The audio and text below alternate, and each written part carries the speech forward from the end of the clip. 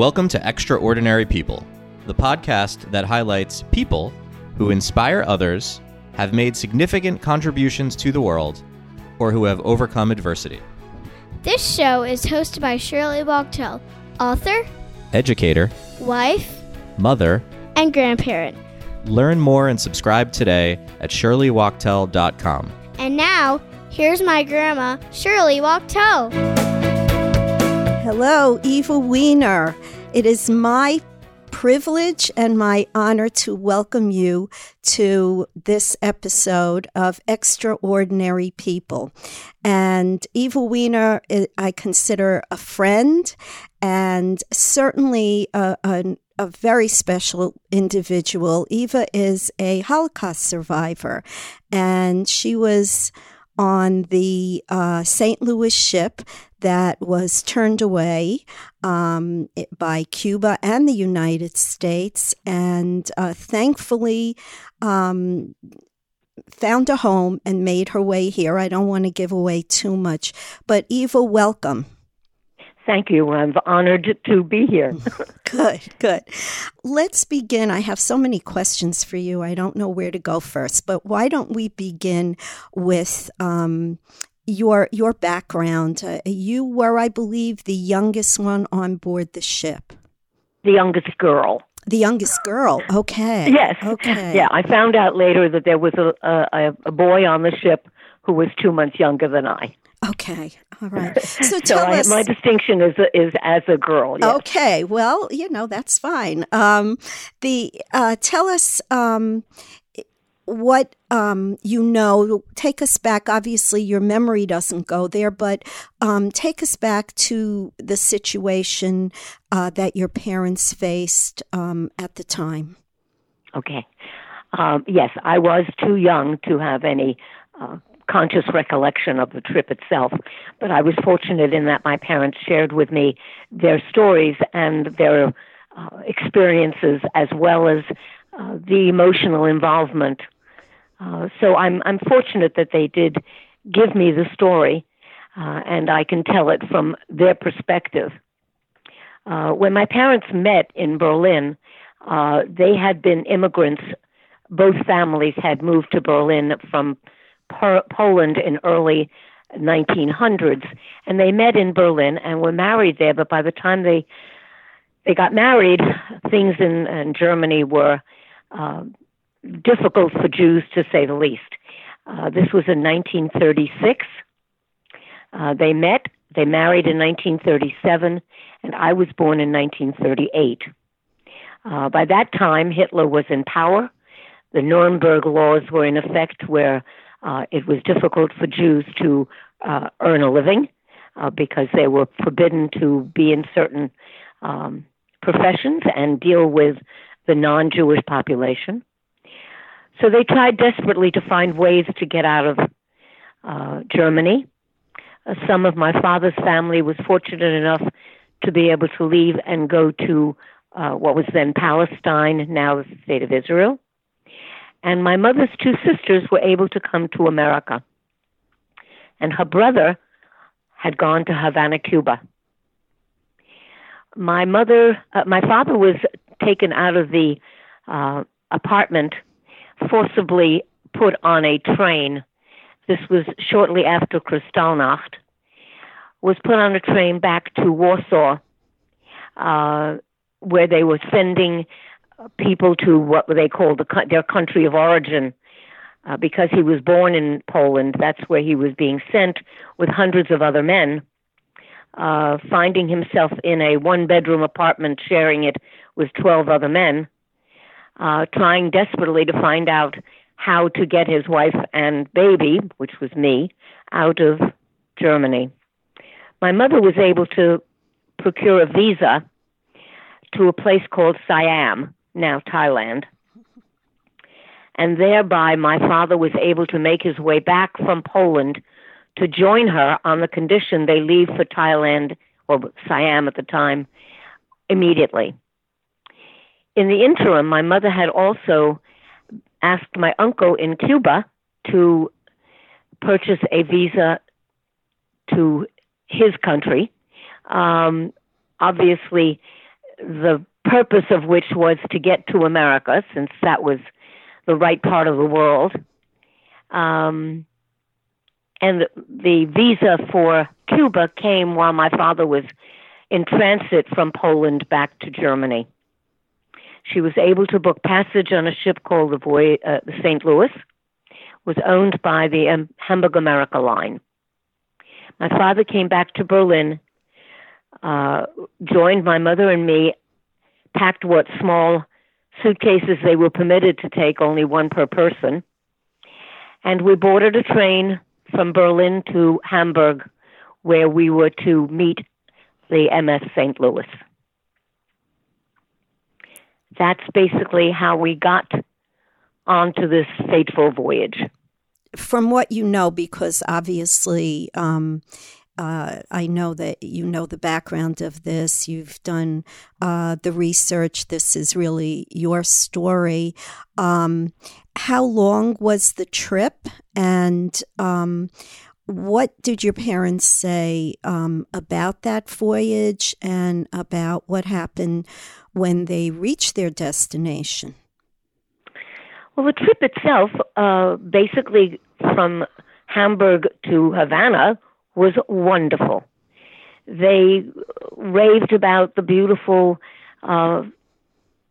parties and dances and movies that they showed. It was a true cruise ship with shuffleboard and a swimming pool on deck, and it was a very festive time because these 937 Jewish passengers were obviously on their way to what they considered a favorable destination and away from the persecution in Berlin, or in Germany in particular.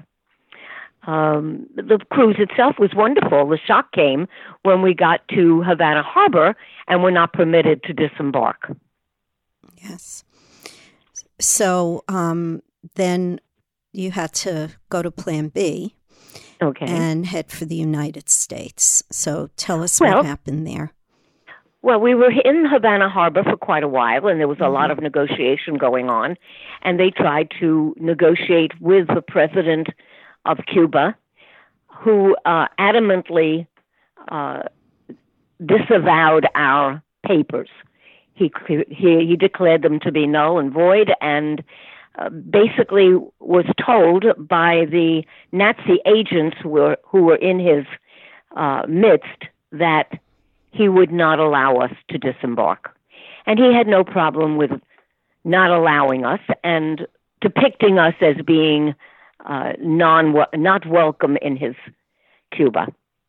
So the captain then decided, since we were only 90 miles off the coast of Miami, he would turn the ship around and try to land the ship in Miami.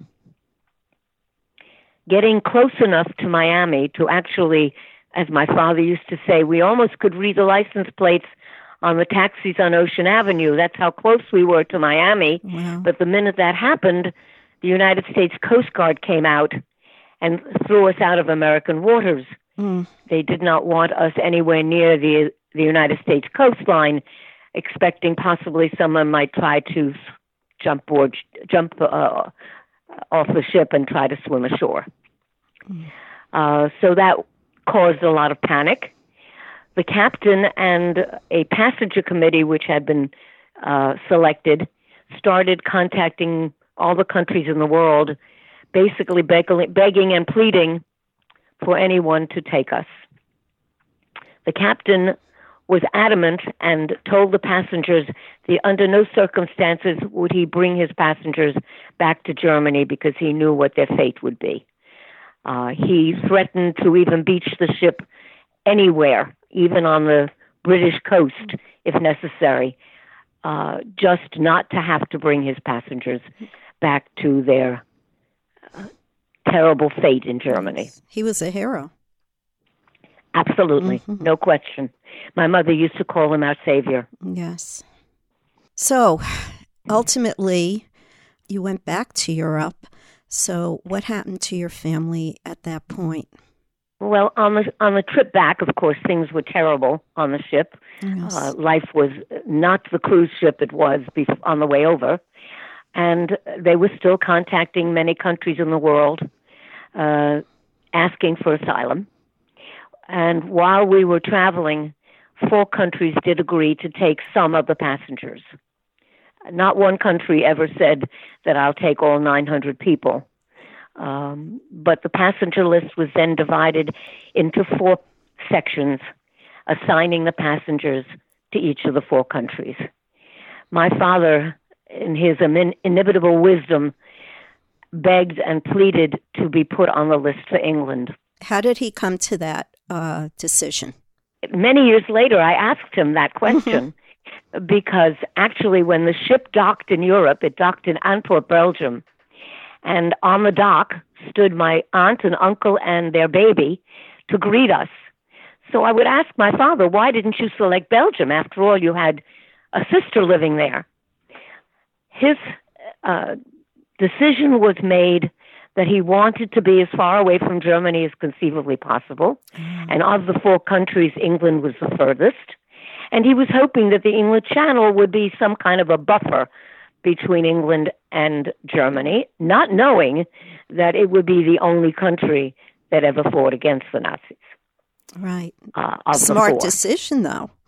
Absolutely. As I say, my father was an extremely wise man, but his intuition was even more wonderful than his knowledge. So he used it wisely. Yes. So you dock there. You begin a new life in London. Can you tell us what came of, because not everybody knows this story, even though it's a book, a very famous book. You could talk a little bit about that, but what happened to the others? Well, if they were not able to leave their countries immediately, and some fortunately were able to get transportation out of those 3 countries on continental Europe, but many of those that went to the 3 countries did not survive. Belgium and Holland were invaded by the Nazi troops within weeks, and others within months, and many of them got trapped in the Nazi invasions and were certainly in a lot more difficult position than I was in England. Living in London, we had difficulties, no question, because the Nazis were bombing us almost daily, mostly at night, and many homes were destroyed, and as were ours, and we had to move many times. And living in bomb shelters for a good part of my childhood was not easy, but not anything in comparison to what my life would have been had we gone to Belgium, Holland, or France. The aunt, for example, that met us on the dock in Antwerp, she and her husband and baby died in the concentration camps. It was, to say the least, difficult for all those that went to those other countries. And of the 3, we were the luckiest. How many were there that actually ended up in England? I believe the figure is 280, some odd, close to that. I'm not sure the exact figure, but it was in that vicinity. And when the statistics are announced, they do not even include those passengers that were in England, because obviously we were the safest of all. There is a book out that you're familiar with. You want to mention that? My father used to read a weekly newspaper that was published specifically for the German Jewish audience. It was called Aufbau. And in there was a classified ad asking for survivors of the St. Louis. My father read it, and we then corresponded with the authors of a book called Voyage of the Damned. The book became a film made in Hollywood and very, very well received, with some very big stars in the cast. And it actually brought to light the significance of the ship. Because for most of my life, I never considered myself a survivor of the Holocaust, only because I did not have any of the signals that would classify me as a survivor. I wasn't a hidden child. I didn't go to a concentration camp. I didn't have the signals that would call me a survivor. But then when I realized the significance of the ship and what it meant as a preamble to the Holocaust, I realized that I was part of history and had a message that here was a ship selected by the Nazi Party to show the world that these Jewish passengers were expendable. No one really cared what happened to them. Look, Cuba didn't want to take them. America doesn't want them. Nobody wants them. We'll do the world a favor and destroy them and eliminate them for you. And no one will care. So that the ship then, and its story as part of the book, became my lesson in what I had endured actually surreptitiously. But then I realized that the message that it would teach to the next generation was that hate and bigotry and prejudice and anti-Semitism can create a situation like the denial of a ship to a safe port. Yes. So it is an important message, and it reflects on those times. We are in a different time now, and I think that your role nowadays is really in some ways more important than ever. But before we talk about that, what memories do you have of your life in England? And how did you happen to come upon, moving to the United States? And tell us a little bit about your life and the family you've created here. Well, life in England was difficult, to say the least. My parents knew no English. Coming to a foreign country, they had to first learn the language. My father, fortunately, his family had a bakery in Berlin, so that he was an accomplished baker and very much in demand. So he was able to get a job working as a baker, which worked mostly at night. Of course, you had to get fresh bread for the morning. And most of the air raids took place at night. Therefore, my mother was basically in charge of taking me to the public shelter, which was a nightmare in itself. Mm-hmm. It was a little brick building supposed to house 50 people and used to squeeze in like sardines, probably close to 200. You could stay there for an hour or two, or possibly even 8 hours, depending on how long the air raid lasted. You stayed until the all clear with signals came across, and you were finally able to leave the shelter and never know what you were going to come out seeing, how many buildings around you were destroyed. And my father had a difficult time because when he would come home from work in the morning and the shelter was evacuated, as was much of the neighborhood because bombs fell in the area, he spent many hours searching for us in the system, not knowing if we had been caught up in this bombing or not. So life in England was difficult, to say the least. But it was certainly not much worse than the Brits had experienced for the whole bombing episodes. Some of the blitzes were worse than others. I know for a short period of time, my parents decided to leave London to go to a suburb in Manchester, hoping that the bombing would be not as severe. But unfortunately, that didn't last very long because they bombed Manchester as well. then coming to America, we actually, my parents had a choice of going either to Palestine or to the United States. My father's family was there in Palestine. My mother's here in America. My mother won the debate and decided to come to be with her sisters. The ship docked in New York at the end of May in 1946, after the war.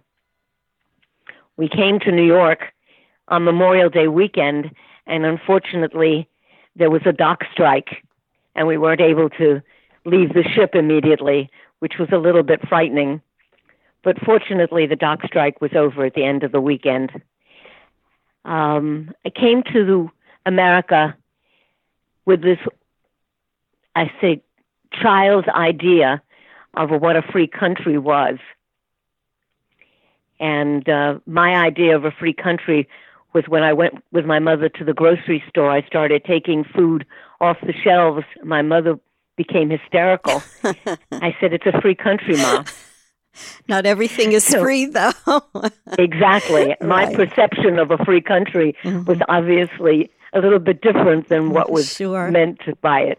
Sure. My parents were surprised that the streets weren't actually paved in gold, I think. In gold, you know. Yes.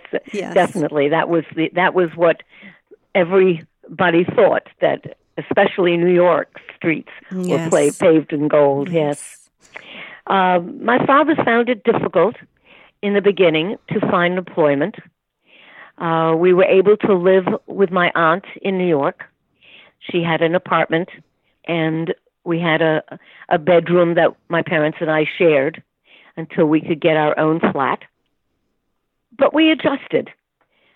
Fortunately, my parents were extremely optimistic at every turn and felt that there was a reason for them to have been saved.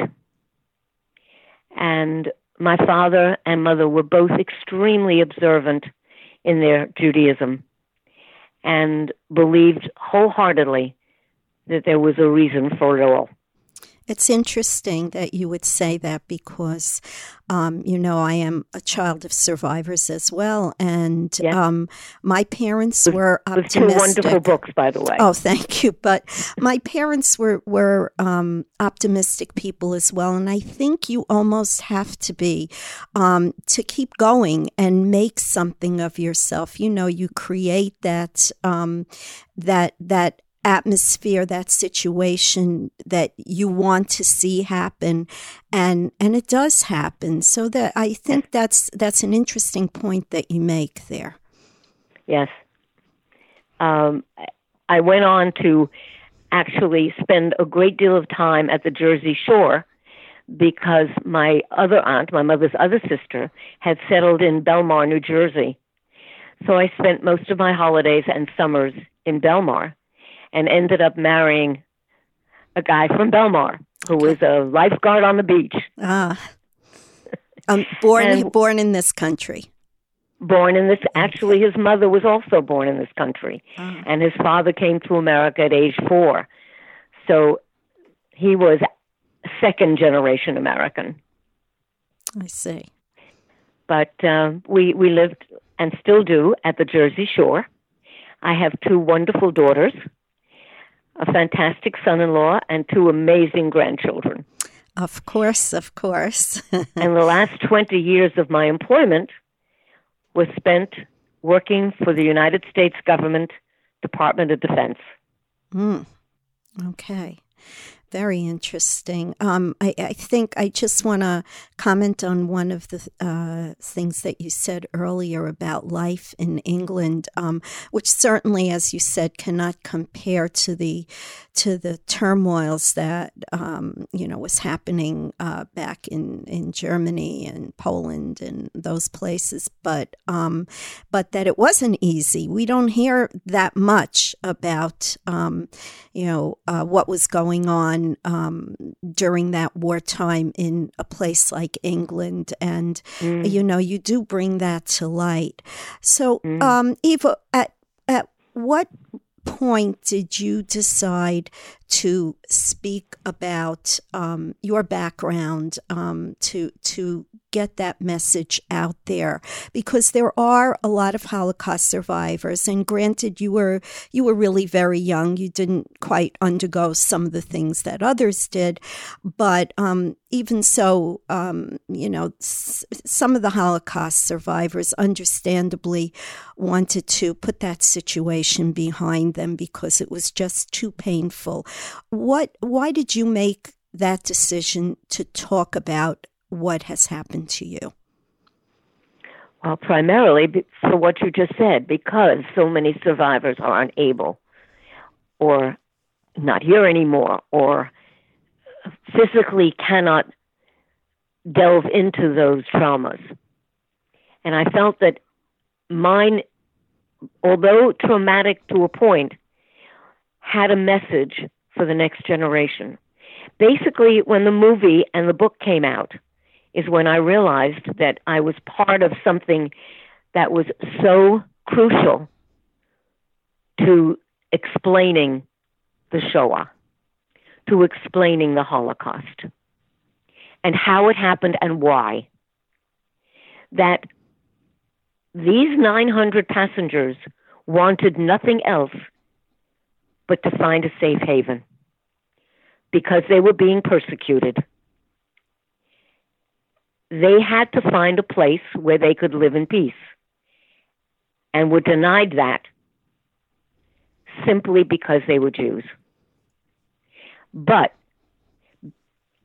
although the Shoah began with the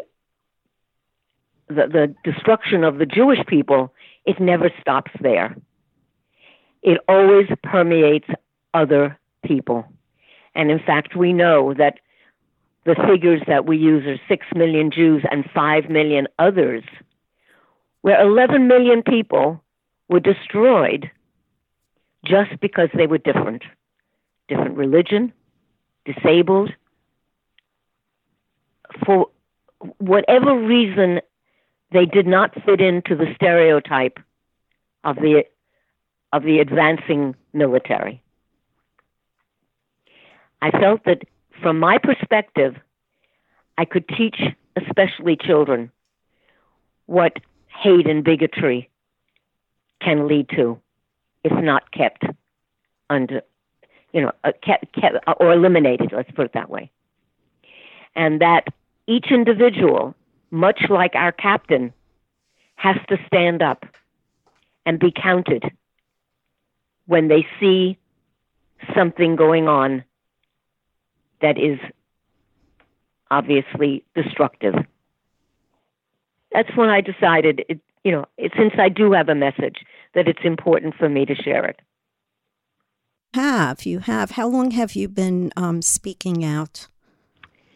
It's been about 20 or more years, more than 20 years now. Really? I started doing it intensely when I retired from my job and had more time at my disposal. So it's been over 20 years now that I've been doing it. And I'm deeply gratified that I'm able. I was able to speak to a wonderful group just 2 weeks ago in Washington, D.C. at George Washington University, where we had an audience of over 400 people, 250 or more were students. And that is my reward. Wonderful, just wonderful. I know a couple of years ago you were at our college, Middlesex County College in Edison, and truly such a magnetic speaker. The students were mesmerized by the story, and it, this remains, I think, more important than ever. I wanted to get your thoughts on what's happening in this country right now as vis-a-vis immigration and the wall and so forth. And also the second part of this, because you do have a unique, very personal perspective of this, is that what do you think about the fact that so many young people do not know anything about the Holocaust. I'd like you to speak on that. I'll speak on your last comment first, because it irks me to no end that only 11 states in the United States mandate Holocaust education. That's criminal. It should be mandatory in every state of the Union. And even those states that mandate it sometimes only allow a paragraph or two about the Holocaust. That, to me, is a lesson lost. It is important for our students today to know what led to the Holocaust, what happened there, and its aftermath, and how genocides are even happening today, where we have not really learned our lesson. We have the genocide in Syria, Cambodia, Rwanda. I can go on. There are genocides happening as we speak. And it is so heartbreaking that these kids do not know about these events. Now, you talk about immigration. Many universities are now adding an immigration